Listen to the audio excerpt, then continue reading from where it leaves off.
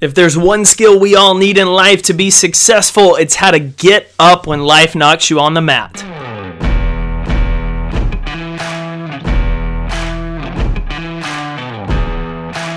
Welcome back to the Compete Everyday podcast, competitors. I'm excited to have you here this week, whether it is your first show or you've been with us for all 60 this season. My name is Jake Thompson. I'm the founder at Compete Everyday. I'm your host here on the show every week. I'm excited just to get to talk to you about fun conversations, ways that we can start to develop a winning mindset. How can we build our mental strength, build our mental toughness, grow our leadership skills so that we can make the type of impact in our professional and our personal lives that we crave. More than anything here at Compete Everyday, my goal is to help you build the mindset necessary to win your work, your workouts, and your life. And I think you're going to get value out of today's conversation with former UFC fighter Charlie the Spaniard Brenneman. Charlie and I discuss his commitment to being a lifelong learner, traits that honestly I found every successful person shares. This insatiable hunger to learn, to grow, to develop. And Brenneman shares how he does that, how he maintains curiosity throughout the different pivots he's made throughout his life, and more than importantly, how we can adopt the mindset of learning to do the things in life that we want to do, finding the information, committing ourselves to take action, and being inspired by this conversation with Charlie. Before we dive into the show, I want to remind you, coming up next week, we are releasing the 2020 Club. If you want to find out more about the 2020 Club, you got to be on our email list to get first word. The best way to get signed up is to go to guide.competeeveryday.com. You'll find out what the 2020 Club is and how we are upping our game this year, what the first 100 people who join the 2020 Club will receive, and how it's going to help them achieve success in 2020 in their personal or professional life. So get signed up, guide.competeeveryday.com, and be on the lookout for the 2020 Club. And then in 2 weeks, you will find all the big news as we drop our first black-white collection. You'll see it coming on Black Friday, but the black-white collection I'm incredibly excited about because there's no gray area in life. There's no trying, there's no in-between. You're either competing every day to get better, to make a bigger impact, or you're not. There's no maybe, there's no excuses. You are or you aren't. And so this year's Black Friday collection pays homage to the people that are willing to compete every day. And so we've got an awesome collection. It's limited release, one print of everything, and then it's gone. So be on the lookout for that.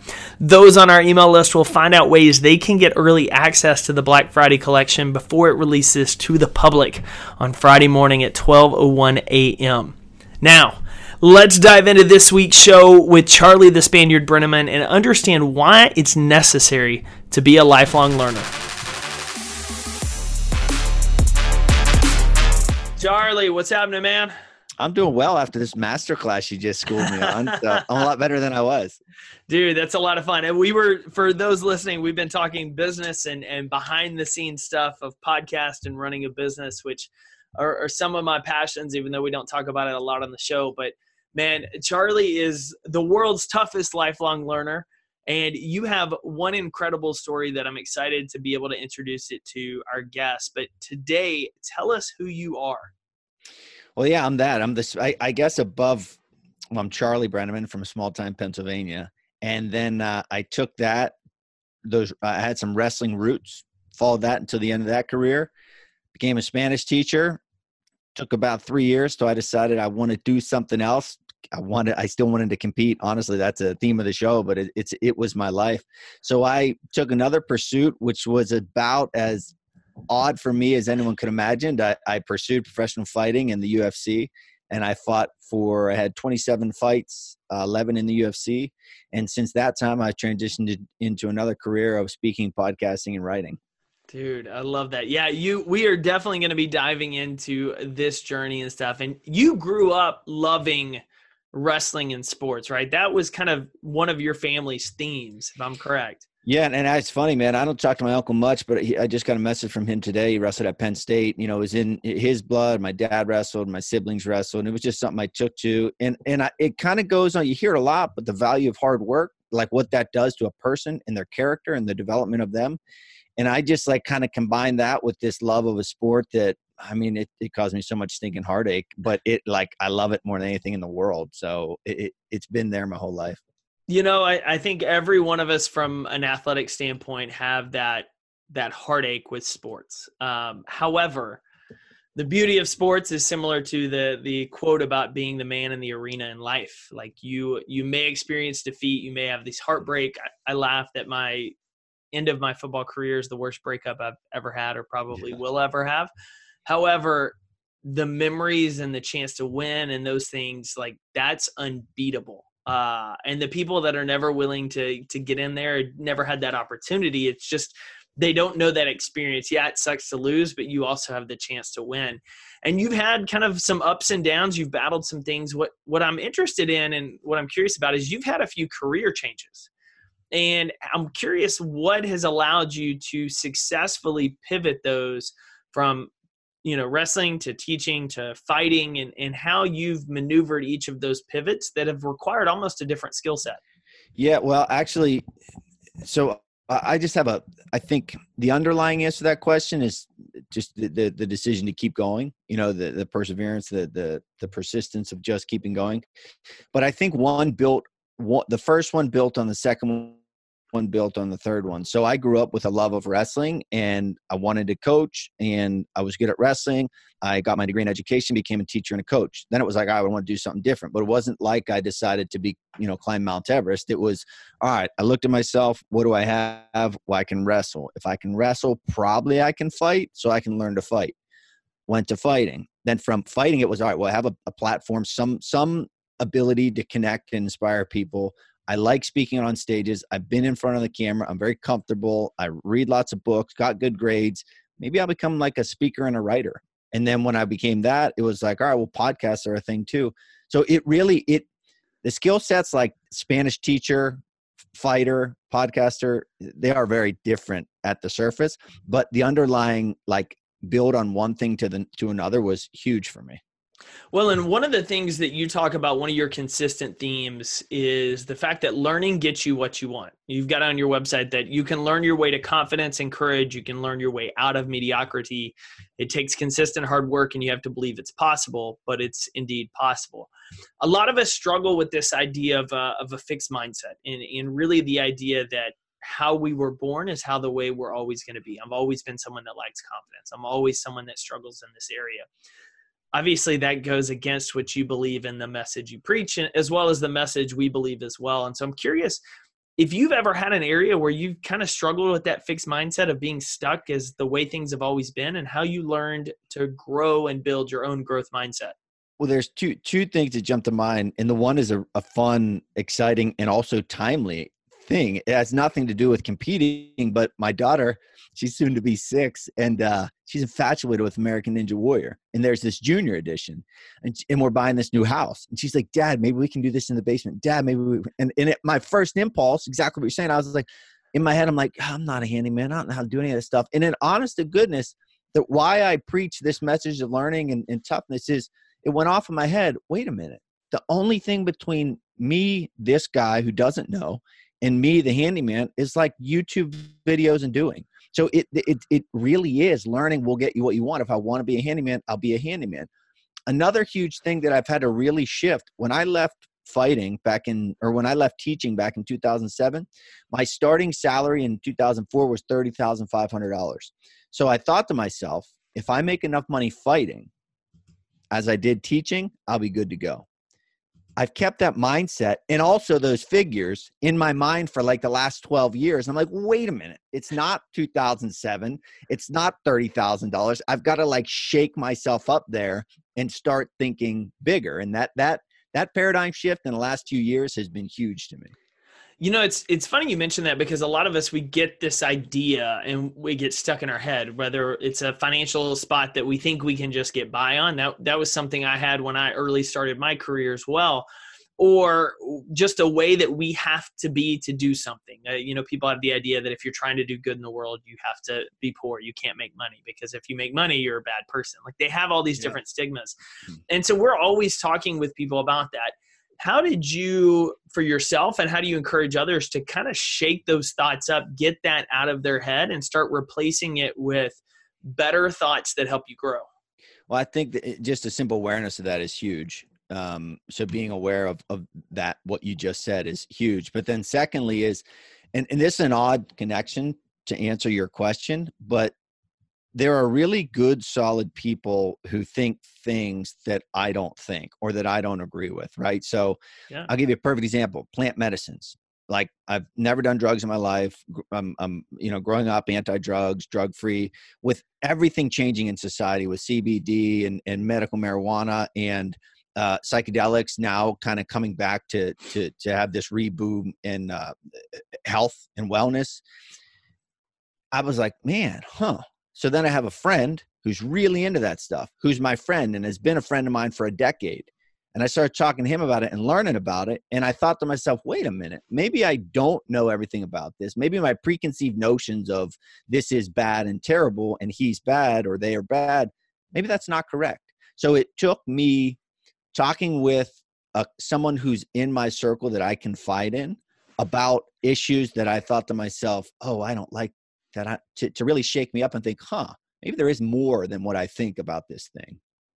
I'm impressed by that because it continues to show, one, the self-awareness that's one of the best skills anyone can have going forward in their life, because it allows you to at least start identifying places that you need to learn more, grow, and develop. But I'm curious on your standpoint from the learning process and the self-awareness process, because we briefly talked about it, but you spent time on a reality show, Pros versus Joes. You were in the UFC. You had the chance to pull this just incredible upset story in defeating the number 6 opponent, but you also battled some losses in that sport. And it's very easy for us to get caught up in the losses of life, not only in sports. If we lose a couple of games in a row, we lose a match, we have a bad week, we continue to get in our head about losing and feeling like things are out of our control, or perhaps this is how we're, quote, destined to be. But living a life of constantly learning means you have to look at those losses and failures very differently. How did you teach yourself to look at those as growth opportunities of what you can learn and get better? Well, I think I was forced to, because I lost so dang much. Like I would, and not that I'm a perpetual loser, but I freaking competed a lot in my day, hundreds and hundreds and hundreds and hundreds of times. So I've had like 100 terrible heartbreaks. And then you get up and you do it again. It never gets easy, but it gets to this point. Well, specifically speaking, fighting, that was when I really solidified it. We fight every 3 or 4 months. So that's like 2, 3, 4 times a year. So if I fight in January and lose, don't fight again until May, I feel like garbage from January to May. All right. So repeat that 3 times. And that's a year of feeling like garbage, to which I thought to myself, this sucks. I don't like this at all. If I'm going to keep doing this thing, fighting, I've got to figure out a different way to do this. So that kind of forced me to look at it as, okay, this is a bigger picture to this. I'm a human. I have one life, trying to enjoy it. And again, back to this idea of learning, instead of like the start and stopness of fight, win, lose, fight, win, lose, fight, win, lose. And I truly do, it's an evolution, but I truly do. I like look outside and it's like, holy cow, this is like one big adventure. That's why I don't, I got away from my teaching job, because now like life is literally an adventure. If I want to learn about, we were talking about Amish country, I go to Amish country, I learn about it. I jot down what I learn. I love teaching. I share it with people. So it's like, there's all these opportunities, and it goes back to that learning mindset or growth mindset that there is so much out there. So along those same lines, you mentioned as well, I'm curious for our listeners, we've hit on this in a handful of episodes, the struggle with identity and where we find our identity and our worth. And from an athletic standpoint, a lot of former athletes, and I can speak from experience having struggled with this, when that sports career ends, you don't know who you are anymore. And there's a lot of pain and a lot of turmoil inside, because you're suddenly, instead of having this strong foundation, this identity that is cemented in beyond sport, you suddenly had it in a sport that's now gone, or perhaps it was in a relationship. You saw yourself as a husband or a wife, and that relationship ends, and suddenly you don't know who you are. For someone that spent so much of your life around wrestling and sport and fighting, to transitioning now into a new phase of life with your speaking and your book and things like that, how did you handle that identity shift or transition? Or were you was your identity so ingrained in you beyond just wrestling, beyond sport as a child, that this was not something you had to directly deal with? No, I did deal with it a lot. And once wrestling ended, that was the first time I dealt with it. And it was, what the heck am I going to do? I'm a wrestler. What am I going to do? And then it was like, oh, thank goodness I found fighting. Oh, thank goodness. And then after fighting, it was like, oh my gosh, like this stinking problem again. What is it? And I think my wife says to me often, the toughest times to be your wife are in these transitions. But for me, what I learned to do is, rather than saying I'm a wrestler, I'm a fighter, I'm this, what I do is look in the mirror and say, okay, I'm a person who works really hard. I'm a diligent student. I won't quit. I'll keep going. I take care of my mind. I take care of my body. That's who I am. So I can apply that to speaking and podcasting. If I want to become a handyman, I can apply that to being a handyman. Like, it's the characteristics that make up my character as a human. That is like my identity. Because the games, it ends. Like I train because I want to feel good, right? I'm not trying to fight anybody. So it's that consistency in my character that helps me feel good about me. I love that. Charlie, how old are you? 38. Okay, so I'm 36, and our conversation had me thinking of something and I'm curious your thoughts on this, and we're definitely going off the game plan here, so bear with me. You talked about, when looking at this handyman approach, I'm just YouTube videos away. Like, all I am is YouTube videos and Google research. And I feel like a lot of us our age, maybe even 34, 35 and up, we grew up in an age without social media, without cell phones, without YouTube. Like, I remember sitting on dial-up in my parents' house, blocking the phone lines to play like fantasy basketball and football, or just check email. Where now kids grow up and they just immediately know, I'm going to Google it, I'm going to find it on my cell phone. They struggle very differently from a social media standpoint and being caught up in that reality. But I feel like their opportunities for a growth mindset are much different than we had, because they can, oh yeah, I can just look this up, I don't know it, where we didn't have that. Do you think that's been kind of a generational thing, where the older generations that didn't have as much access to that information are more easily stuck in their ways of not understanding how to learn and grow? Yeah, that's a really good way to look at it. It's kind of like the older stagnant way and the new, like, I want it now way. And we're kind of in the middle. But if you consider that we're in the middle now, but in 30 years, we're going to be the stagnant people, I think that's like an evolutionary, developmental, whatever of society. That's how it is. But yeah, I think it's a tricky place for the older folks. It's hard to convince them that they need to open up because times are changing, or maybe they don't need to, maybe they don't even care. But I think the biggest problem there, and I do a lot of work with young people, is in the young people, because that instant gratification and the lack of kind of infrastructure and foundation that leads to that impatience. Like, if I'm impatient, I can call upon past experiences of my life where I've had to practice patience. But if you don't have past experiences of practicing patience, which a lot of young people don't, you have nothing to fall back on. And when we talk about like emotional skills and tools, that's it. And that's why, my wife works in schools, and it's the legitimate problems that these kids have are mind-blowing because of how serious they are. And it is because of that, what we're talking about, that here and now, right now.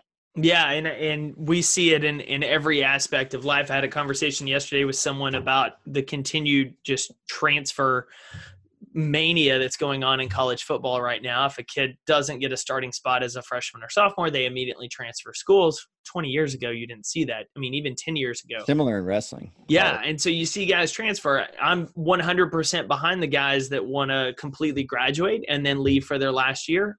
By all means, go for it. It's a job addition. But if you're a freshman and you show up and you don't get the job, like, this is a great opportunity to develop your skills and your growth, because we're getting into this instant gratification world.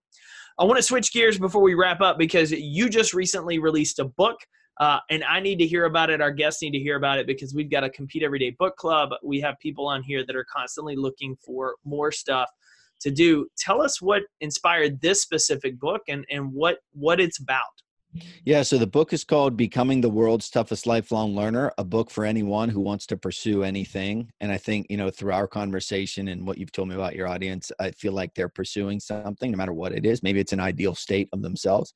But I wrote my first book called Driven, My Unlikely Journey from Classroom to Cage. And that was about, and I wrote that for my hometown because I come from a small place and it was, oh my gosh, what's that guy like? Does it hurt? How much money do you make? So I wrote a book. And then I was like, I got on this idea, like my podcast, this book.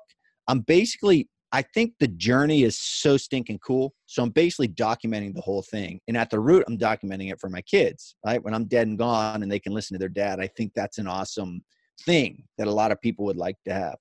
And so I wrote this book as a part memoir and a part how-to, as in how to pursue things. And it's a lot of mindset and a lot of principles, but I also use my experiences starting a podcast, starting a speaking business, the 1,000 errors that we've made and some of the good things that have gone right.